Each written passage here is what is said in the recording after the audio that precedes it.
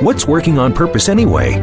Each week we ponder the answer to this question. People ache for meaning and purpose at work, to contribute their talents passionately, and know their lives really matter. They crave being part of an organization that inspires them and helps them grow into realizing their highest potential. Business can be such a force for good in the world, elevating humanity. In our program, we provide guidance and inspiration to help usher in this world we all want. Working on Purpose. Now, here is your host, Dr. Elise Cortez.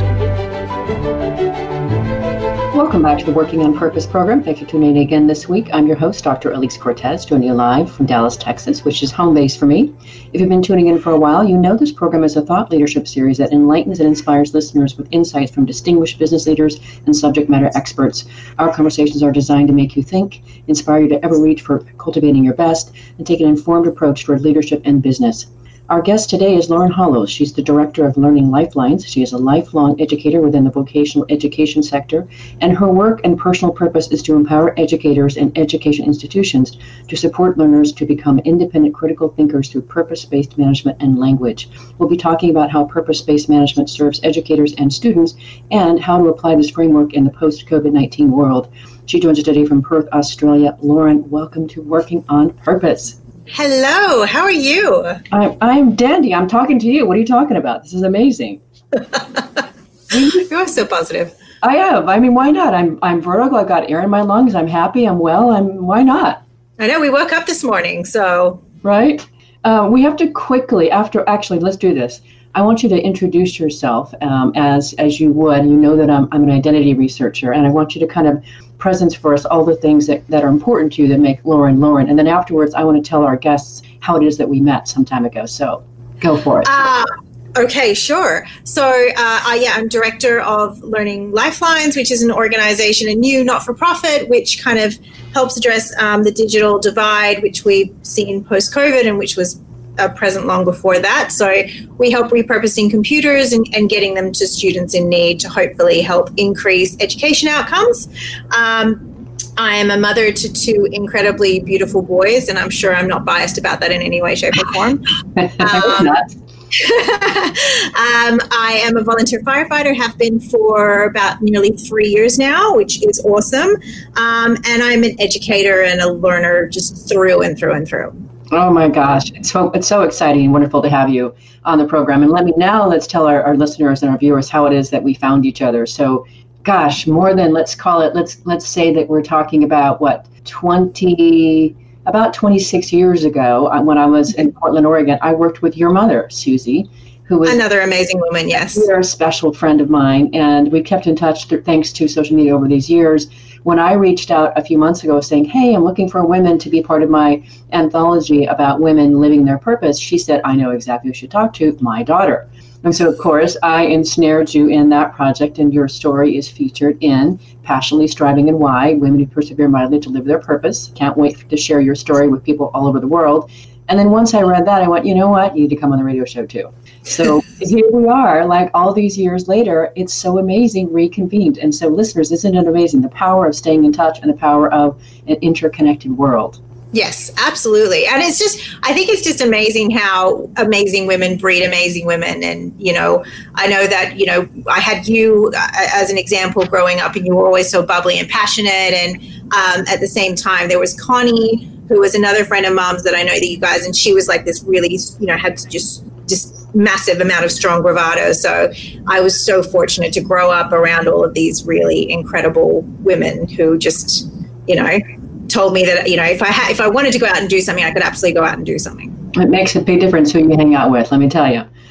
All right, so let's get our listeners into your world. I'm fascinated. As an American, I've never heard the term vocational education and training per se like that. Yes, I have, but you have a specific bent on it. So first, I want to know, why were you attracted to this field?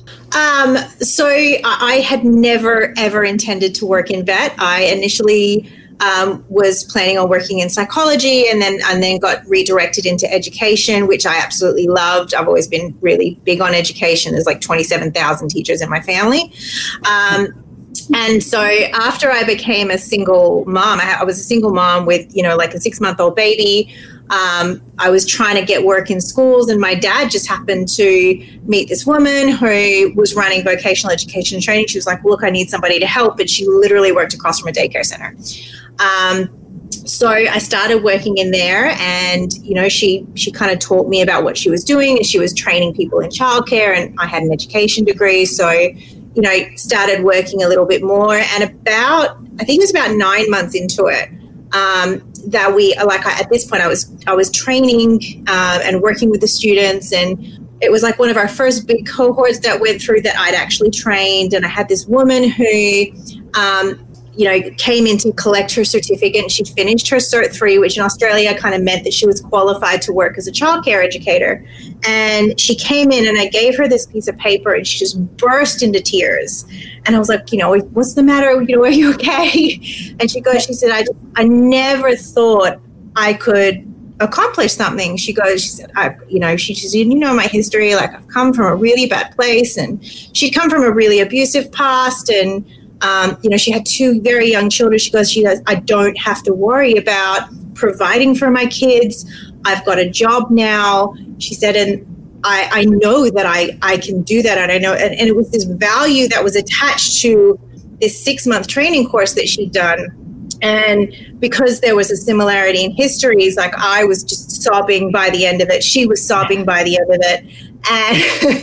And so, you know, she finished up, and I handed it out to her and everything. And I just kind of went, it's great teaching kids, but, like, this was the second chance that, you know, only vocational education could provide. You couldn't get this in university. You couldn't get this in, you know, in high school. This was just this incredibly unique space to give people a second chance and show them how education can create an incredible new sense of value and opportunity for them, which I just fell in love with.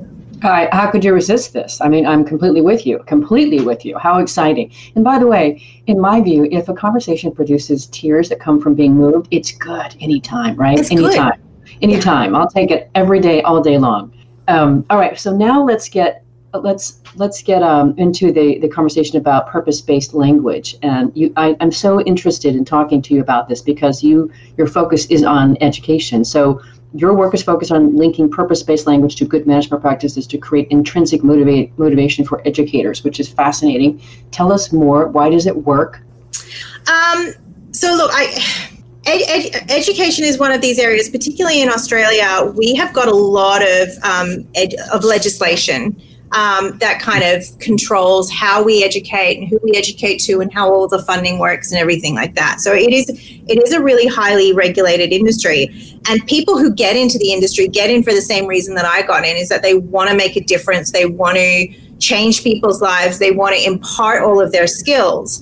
And so there's this really kind of pure purpose to it. And then they get into it, and it's like, and there's all this paperwork, and then there's all these really hard moments of working with students that can be emotionally exhausting. And then there's more paperwork and more paperwork and more paperwork. And so for someone who is like a trainer and who is focused on relationships and working with people, the paperwork side of it is really, really difficult.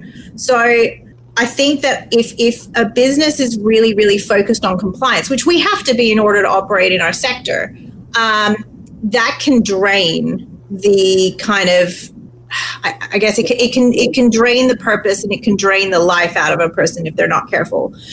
Whereas if when we introduce purpose-based management as opposed to like a compliance-based fear environment, it moves it back into a quality-focused, student-focused space that kind of aligns to their own purpose. So we go, yeah, we've got to do this, but the reason why we have to do this is because we want to make sure that we're giving the right experience to our student. We want to make sure that everyone's being consistent. We want to make sure, X, Y, and Z. So it just, because they have that why, it helps them understand that they've just got to give that little bit more extra, and it doesn't hurt as much over time. Okay, so what I hear from that, Lauren, is basically what you're doing, and because I do this in my work too, is, which makes sense, right? Why it works in education as well as it does in organizations, as well as it does in nonprofits, is really what you're doing is by elevating the conversation back to purpose, you allow them to come back to and draw from their passion. Yeah, absolutely. And not enough businesses talk about, purpose, especially when they get bogged down in compliance. And I mean, particularly with education, we're not selling, we're not selling pharmaceuticals. We're not, selling insurance. It's such a pure purpose of giving people opportunity and growing, growing more fully happy human beings. Yeah, I was just thinking, what are you selling is somebody's beautiful, precious life and the opportunity to actually live it fully. That's what you're selling. Absolutely. Amazing, right? That's what you're selling. Now, I was very interested, too, you talk about in one of our exchanges, you were talking about how purpose-based management helps educators combat the emotional fatigue that teachers and trainers who work with disadvantaged students face. Say more about that. That's really interesting.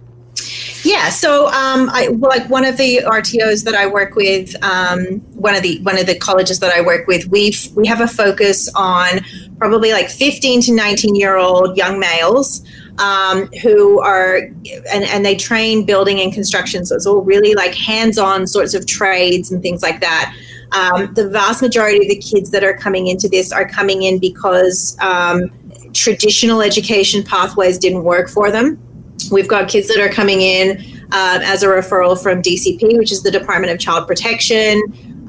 We've got a high proportion of kids who have got ADD, ADHD, dyslexia, and a lot of them come from really difficult home backgrounds. So education has not been valued in the workplace. Literacy has not been valued, in the home. Literacy has not been valued in the home. And so these kids, this is kind of like a last ditch opportunity to get them into education and to do it in a way that is really hands-on and it's really focused on building skills. And, as part of that, our teachers, our trainers are dealing with kids that are, just dealing with a huge scale of emotional issues, and even like having a psychology background. And we're very lucky when I set this when we set the program up, we've got a mentoring program that kind of operates alongside of it. So we've got a full-time counselor on site as well, and then we've got students who are studying their social and family and youth work degrees that also volunteer on site, all to help support the emotional and psychological support of the students. But that burden on the trainers as well, to have to come in and, a couple of weeks ago, it was dealing with a 15-year-old whose girlfriend had fallen pregnant and, he was going to have to go home and tell his parents, and he thought that he was going to get kicked out of the house. A couple of weeks before that, we had a kid that had cut himself up the night before, and so we had to take him to the hospital and go through the whole process of, he's trying to commit suicide and all these sorts of things. So there's just a lot of really harsh emotional issues that they've got to kind of deal with when their focus is on building skills, but then they've got all of this other stuff that they've got to, I guess, address just in order to engage the student and keep them focused. And it's like, well, how can you focus on school when you're worried about going home and telling your mom and dad that, you've made this incredibly life-changing mistake? So to be able to deal with all of that, again, bringing that focus back to, I'm doing this because I am these kids' last chance to move forward, really does kind of help center them at the end of the day. And knowing, again, that there's an entire team there, every one of whom supports that goal. So we can then all share that burden together of like, yeah, here's what you've had to talk with and go through today. We all share that experience with you. We all share the purpose of this is where we want to get these kids to. And again, it's just about talking about that shared purpose. Everyone knows that's what we're working towards, but everybody knows the payoff at the end of the day as well. Mm-hmm. So what I want to presence further for our listeners and viewers is that really to do that kind of work really takes something from a human being. It takes an enormous, profound amount of effort and focus and dedication.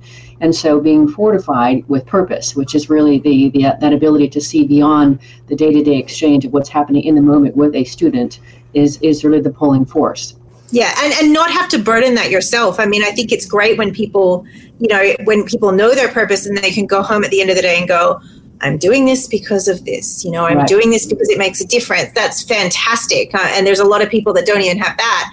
to then enhance that by sharing that, by knowing and talking about the fact that you're sharing that with a team, by having your manager come and say, this is why you're doing this, and I really appreciate you, and I know the emotional burden that it's taking on you, but this is what we're all working towards together, and you've had a bad day today, you're going to have a better day tomorrow.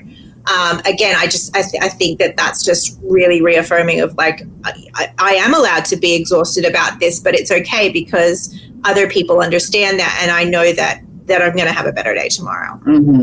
And it's that constant presencing of that language that's so important. It's not enough to say it, hey, once at the beginning of the quarter, when you first come on board with the job, it's got to be sprinkled throughout the course of that person's work journey. Yeah. All right, and on that note, let's grab our first break. I'm your host, Elise Cortez. We're on air with Lauren Hollows. She's the Director of Learning Lifelines. Joined today from Perth, Australia. We've been talking a bit about why she's doing the work that she's doing and why it's important to her. After the break, we're going to talk about how purpose-based learning serves students. Stay with us. We'll be right back. Dr. Elise Cortez is a management consultant specializing in meaning and purpose. An inspirational speaker and author, she helps companies visioneer for greater purpose among stakeholders and develop purpose-inspired leadership and meaning-infused cultures that elevate fulfillment, performance, and commitment within the workforce. To learn more or to invite Elise to speak to your organization, please visit her at EliseCortez.com. Let's talk about how to get your employees working on purpose.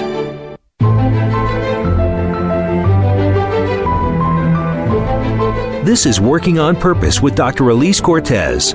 To reach our program today or open a conversation with Elise, send an email to Elise, A-L-I-S-E, at EliseCortez.com. Now, back to Working on Purpose. Thanks for staying with us, and welcome back to Working on Purpose. If you're just joining us, my guest is Lauren Hollows. She's the Director of Learning Lifelines. She is a lifelong educator with the vocational education sector, and her work and personal purpose is to empower educators and education institutions to support learners to become independent critical thinkers through purpose-based management and language. I'm your host, Dr. Elise Cortez. So before we get into how purpose-based learning serves students, Lauren, I know that you've just recently launched your nonprofit, Learning Lifelines. What is that all about? Yeah, it was very exciting. I've come from a very highly regulated background, and apparently my desire was to get into one that was even more regulated. I've seen it. I see how it is. So I chose not-for-profits. So during COVID, one of my roles in the very early stages was to work with learning organizations to basically, within like a 2 to 3 week period, transfer all of our training from face-to-face delivery to completely online delivery for a very high needs cohort. And so, obviously as part of that, and in my work with a lot of different other learning organizations, this huge issue of learners not having access to technology. And we kind of made an assumption that everyone's got a smartphone, so we thought if we can get it working through a smartphone, we'll be fine. But, you can't have Zoom open and have a smartphone open at the same time. Even if they did have a smartphone, whether or not they had the data to support, actually participating and downloading that type of video or even live streaming videos was very, very difficult. So we came into all of these barriers really, really quickly. And I at that point, I was kind of like, how is this like this particular group of students? And I was hearing it from more and more training organizations that kind of worked in similar spaces to us. But, for international students and for job seeker students and for young students under the age of 18, where all of a sudden there was one laptop in the household, but there was now 6 people that needed to use that laptop simultaneously. There was just no access. And so they were kind of like, look, I don't have it. I don't have, I can't access it on my mobile because I don't have data. I don't have a laptop. We don't have internet in our household. And so, I kind of started looking at what our options were. And within our particular space, there was a big rort a couple of years ago where a bunch of colleges went around kind of promising laptops for people in trade for signing up for this free qualification that actually came with like a $10,000 debt.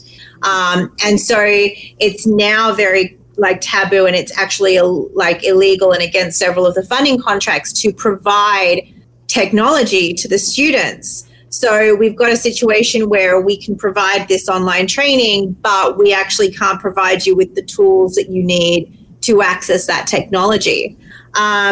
So as a result of that, I started talking to colleges, and they were like, well, you know, like, we've got all of these laptops here. And I was like, okay, so we've got laptops, we've got students that need laptops. What do we need to do to get one to the other?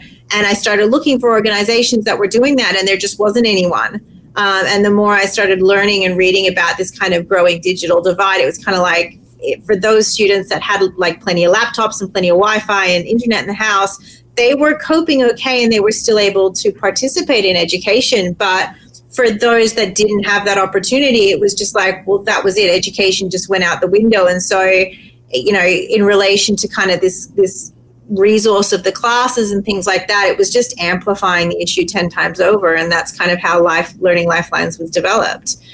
So we now take laptops, and we're taking our first 50 laptops in the next 2 weeks, and we're going to refurbish them, and we're partnering them with internet. And then we're basically going to start furnishing them to students who don't have the means to have that sort of resource. And by putting an internet and laptop into a household, that means they've got access to telehealth. It means they've got access to mental health support services. It means they've got access to online counseling services and a whole range of other like free online courses in digital literacy and financial literacy and things like that. So the first concept is just to get the laptop and the internet into the household, and then that's going to open up all sorts of other opportunities from there in relationship to digital literacy, and really starting to make sure that people can use that technology to improve their lives.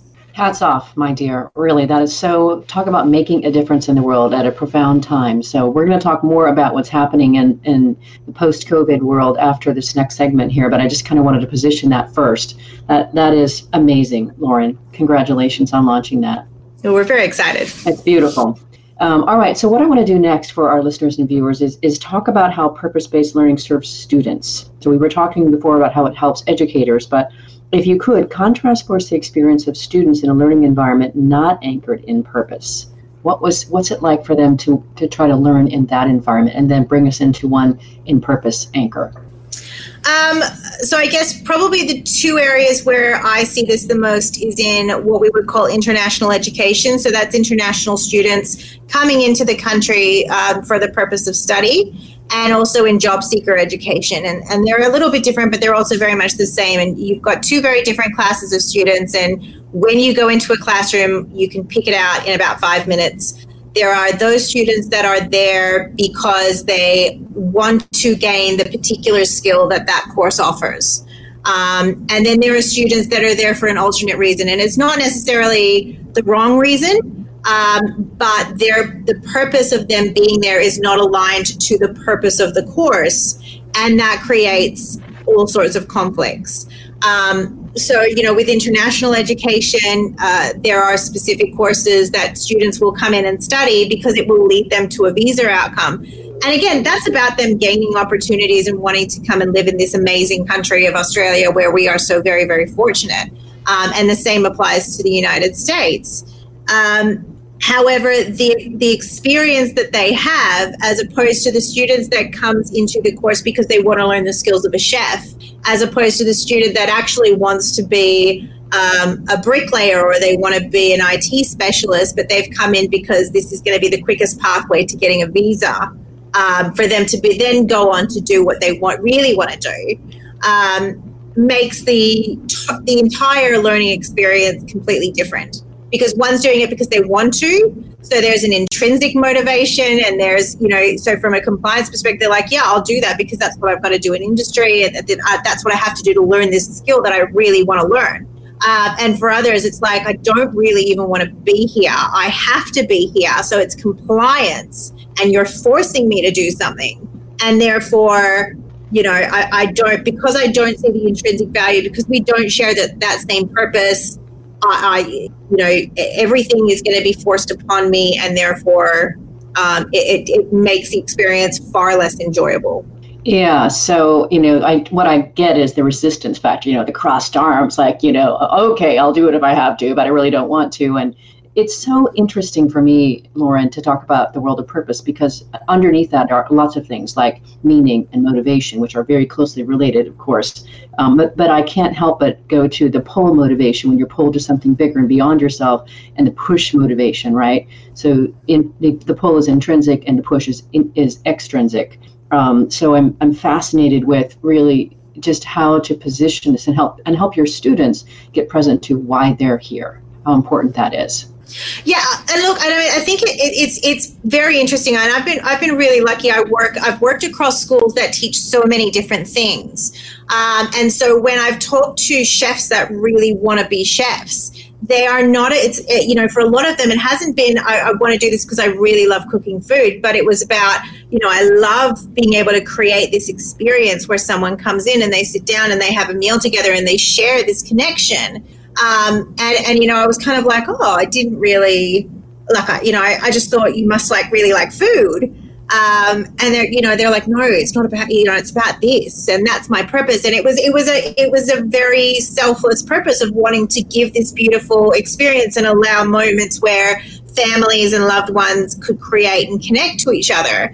And when we were talking about wanting to be a brickie, I want to be a brickie because I want to create the place that somebody's going to call home one day, and I want to make sure that home is safe, and I want to make sure it's secure, and I want to make sure that it's going to protect them from the elements, and it's going to be done in a way that it's going to allow, them to stay safe. And I go, oh, I didn't, and so you just when you start talking to people who are really passionate and purposeful about the industry that they want to be in, there is always this kind of more altruistic cause, which, and being able to talk to the trainers and the students about that.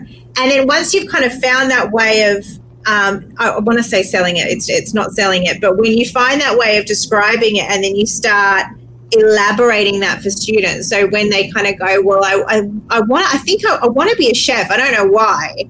And I'm like, well, what is it that you like about being a chef? And they're like, oh, I've got really fond memories of, I said, so it's not, and you kind of lead them slowly to this sort of path of self-discovery of this is why they've enrolled in the course. And then they kind of go, yeah, that's it. That's why I love it. That's what I want. And then they kind of go, oh, and you see this kind of clicking moment, and then from then on it's easy because it's that's why I want to do this. And when you can't make that connection, when the connection is not there because the ultimate goal is something that is just not related to the industry, it's a different approach that you have to take, and it's still very important to find out the purpose, but you can see the level of joy, the level of engagement for the learner and for the trainer is just very, very different in relation to the way that they engage and the level of enjoyment that they have through the process. Learning is uncomfortable. Learning requires putting yourself out there. It requires being wrong. It requires making mistakes. These are all things that are very uncomfortable. If you're doing that for a particular purpose, it makes all of that stuff so much easier. I totally get this, and I'm laughing and smiling with you because, of course, I get to do that same work that you do inside organizations. And so what's important for our listeners and viewers to understand is that there is a process that you're taking these people through, which is to help them get present to and discover why this is important to them. Why is this kind of work important to them? And it is that discovery process when they discover their why, their connection, that makes it so powerful. All right, so the next thing I want to talk about here, and I want to just get this from our exchange because it was so beautiful the way that you said it in your email.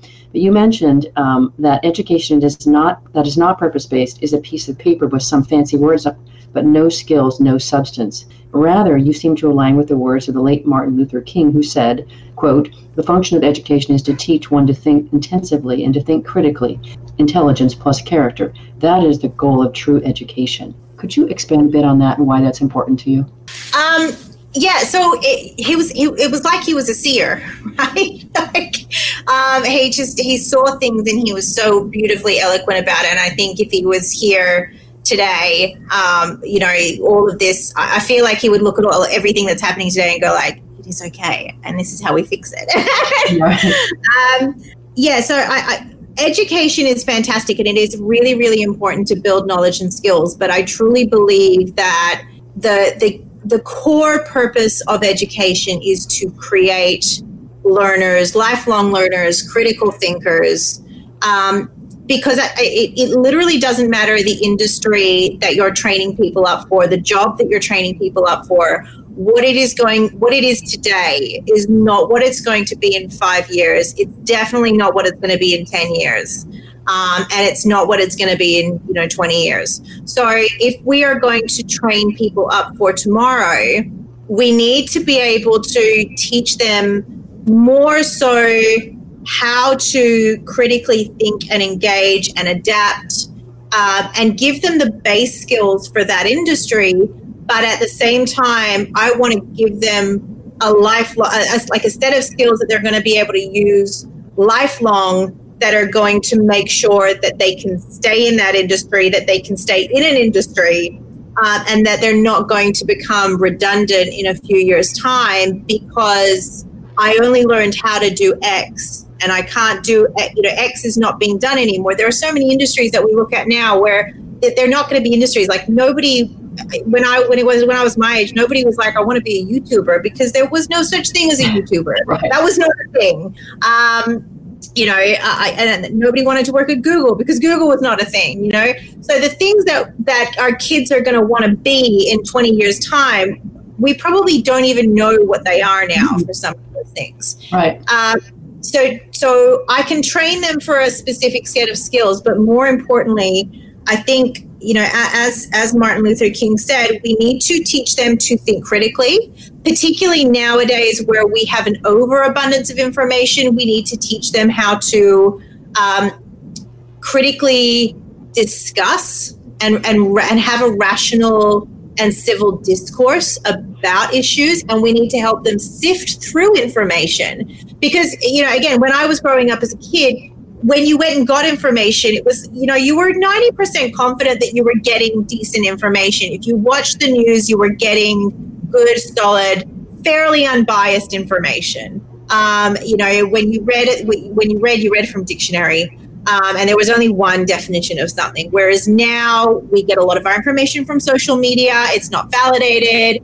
It's highly biased in either direction. So we need to teach kids to be critical thinkers about where they get their information from, about, understanding how to interpret bias, about being able to have a civil discourse when you disagree with someone who doesn't believe what you believe. And if I can impart those skills on a student, then I know that even if their job changes, they're going to be adaptable enough to find the information that they need, and they're going to be able to ask the difficult questions, have the difficult discussions, and be able to progress on from that point. And that sounds like a good education to me, and one that is sorely needed today. Let's take our second break here. I'm Elise Cortez, your host. We're on the air with Lauren Hollows, who is the director of Learning Lifelines. She joins us today from Perth, Australia. We've been talking about how a purpose-based management and language system benefits students. After the break, we're going to talk about education in the new post-COVID-19 world. Stay with us. We'll be right back. Dr. Elise Cortez is a management consultant specializing in meaning and purpose. An inspirational speaker and author, she helps companies visioneer for greater purpose among stakeholders and develop purpose-inspired leadership and meaning-infused cultures that elevate fulfillment, performance, and commitment within the workforce. To learn more or to invite Elise to speak to your organization, please visit her at EliseCortez.com. Let's talk about how to get your employees working on purpose.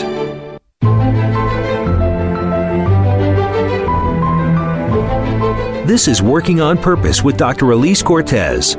To reach our program today or open a conversation with Elise, send an email to Elise, A-L-I-S-E, at EliseCortez.com. Now, back to Working on Purpose. Thanks for staying with us, and welcome back to Working on Purpose. If you're just joining us, my guest is Lauren Hollows. She is the Director of Learning Lifelines. She is a lifelong educator within the vocational education sector, and her work and personal purpose is to empower educators and education institutions to support learners to become independent critical thinkers through purpose-based management and language. I'm your host, Dr. Elise Cortez. So this last segment, Lauren, I wanted to focus on this new world we found ourselves in. Here we're in the pandemic still as we speak, and we're trying to make our way through it. We're starting school here. My daughter is actually starting school again as a senior today. And obviously 2020 has entirely changed the educational landscape by putting it online and at home. So you started by sharing some of this with the new nonprofit that you've launched, but share with us some of your observations and insights you have about just how problematic and maybe opportunistic this shift has been. I mean, I was ready for, nobody was ready for COVID. Nobody expected it.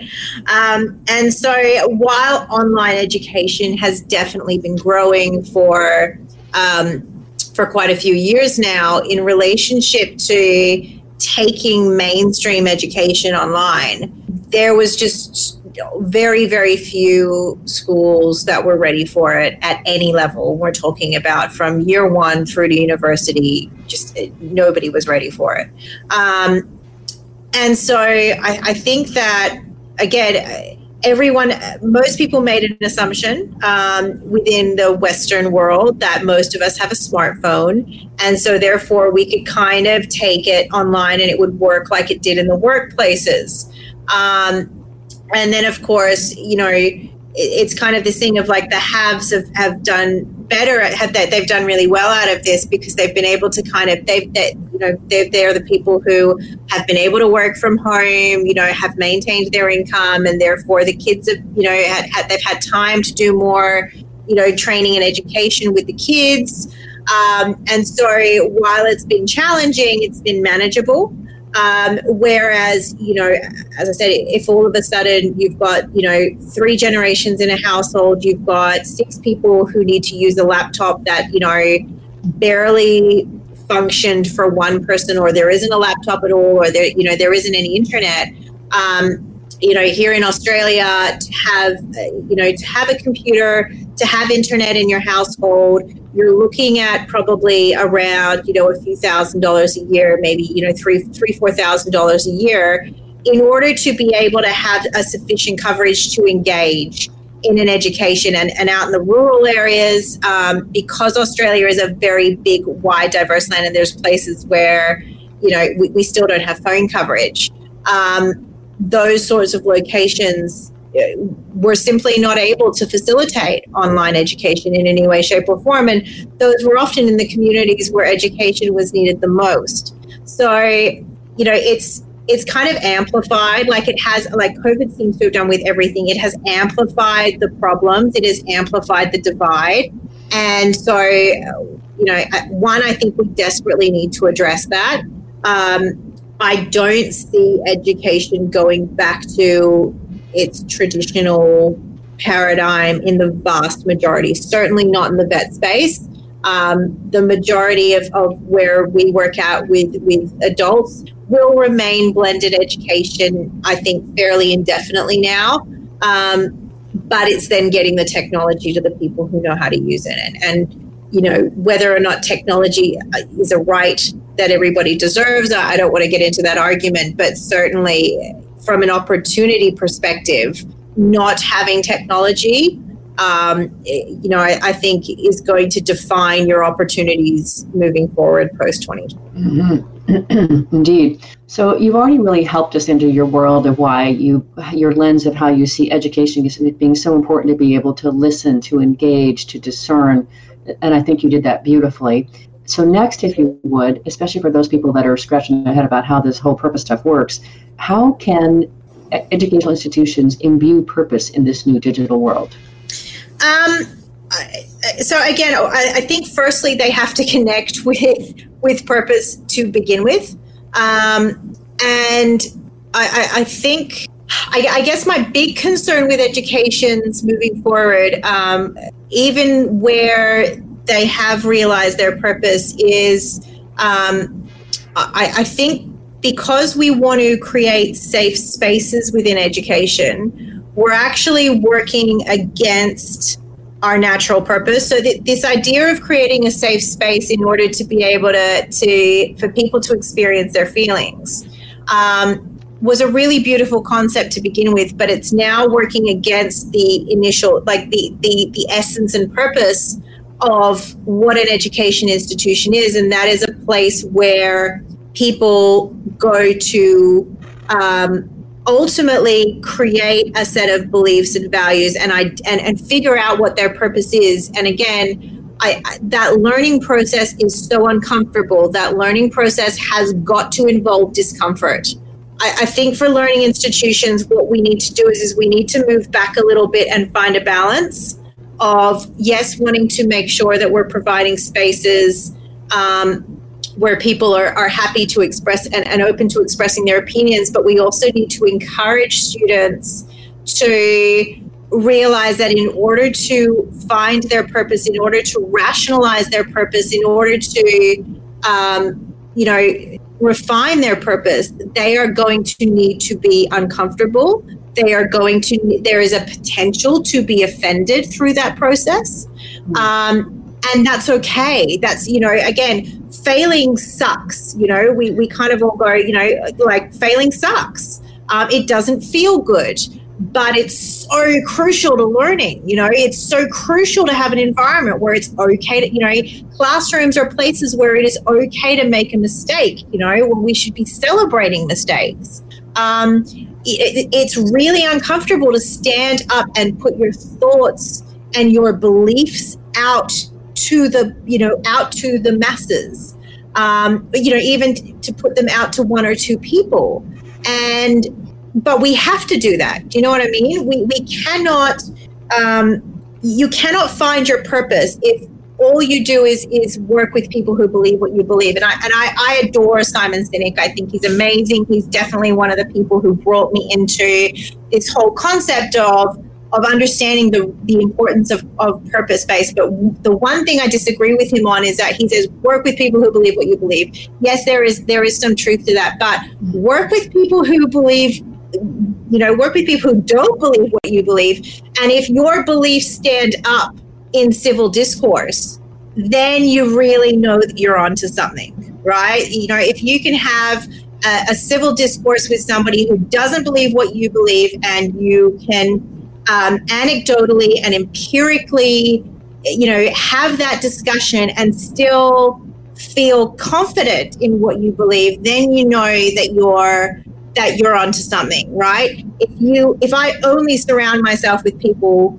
who believe what I believe, and they tell me, and they're constantly reinforcing what I say, then you're going to end up in a position where you're believing something, but it's never been tested before. Mm-hmm.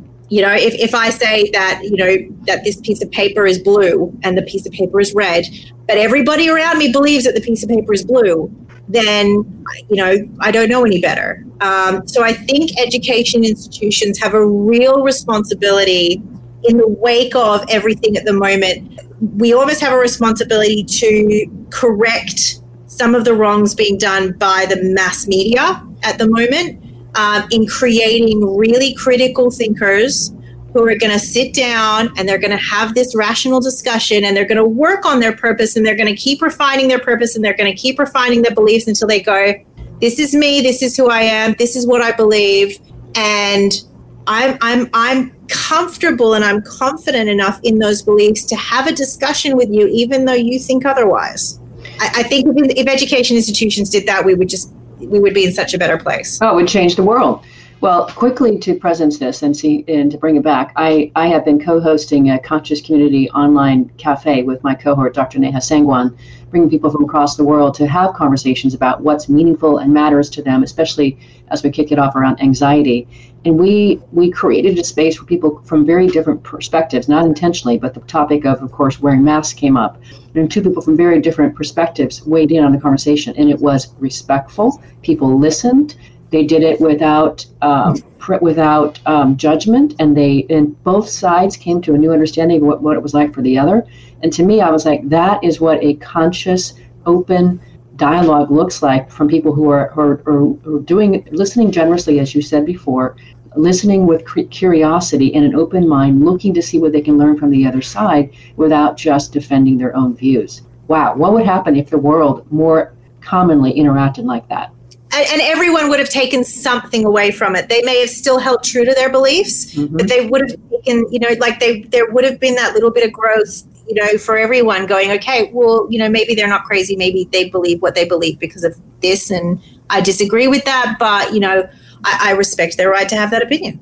Right. And so we were talking about how just living and working and being educated from a purpose-based framework really helps prepare people for living in this more complex world we live in. Can you say just a couple more things about that? And we're about out of time, so if you could be brief.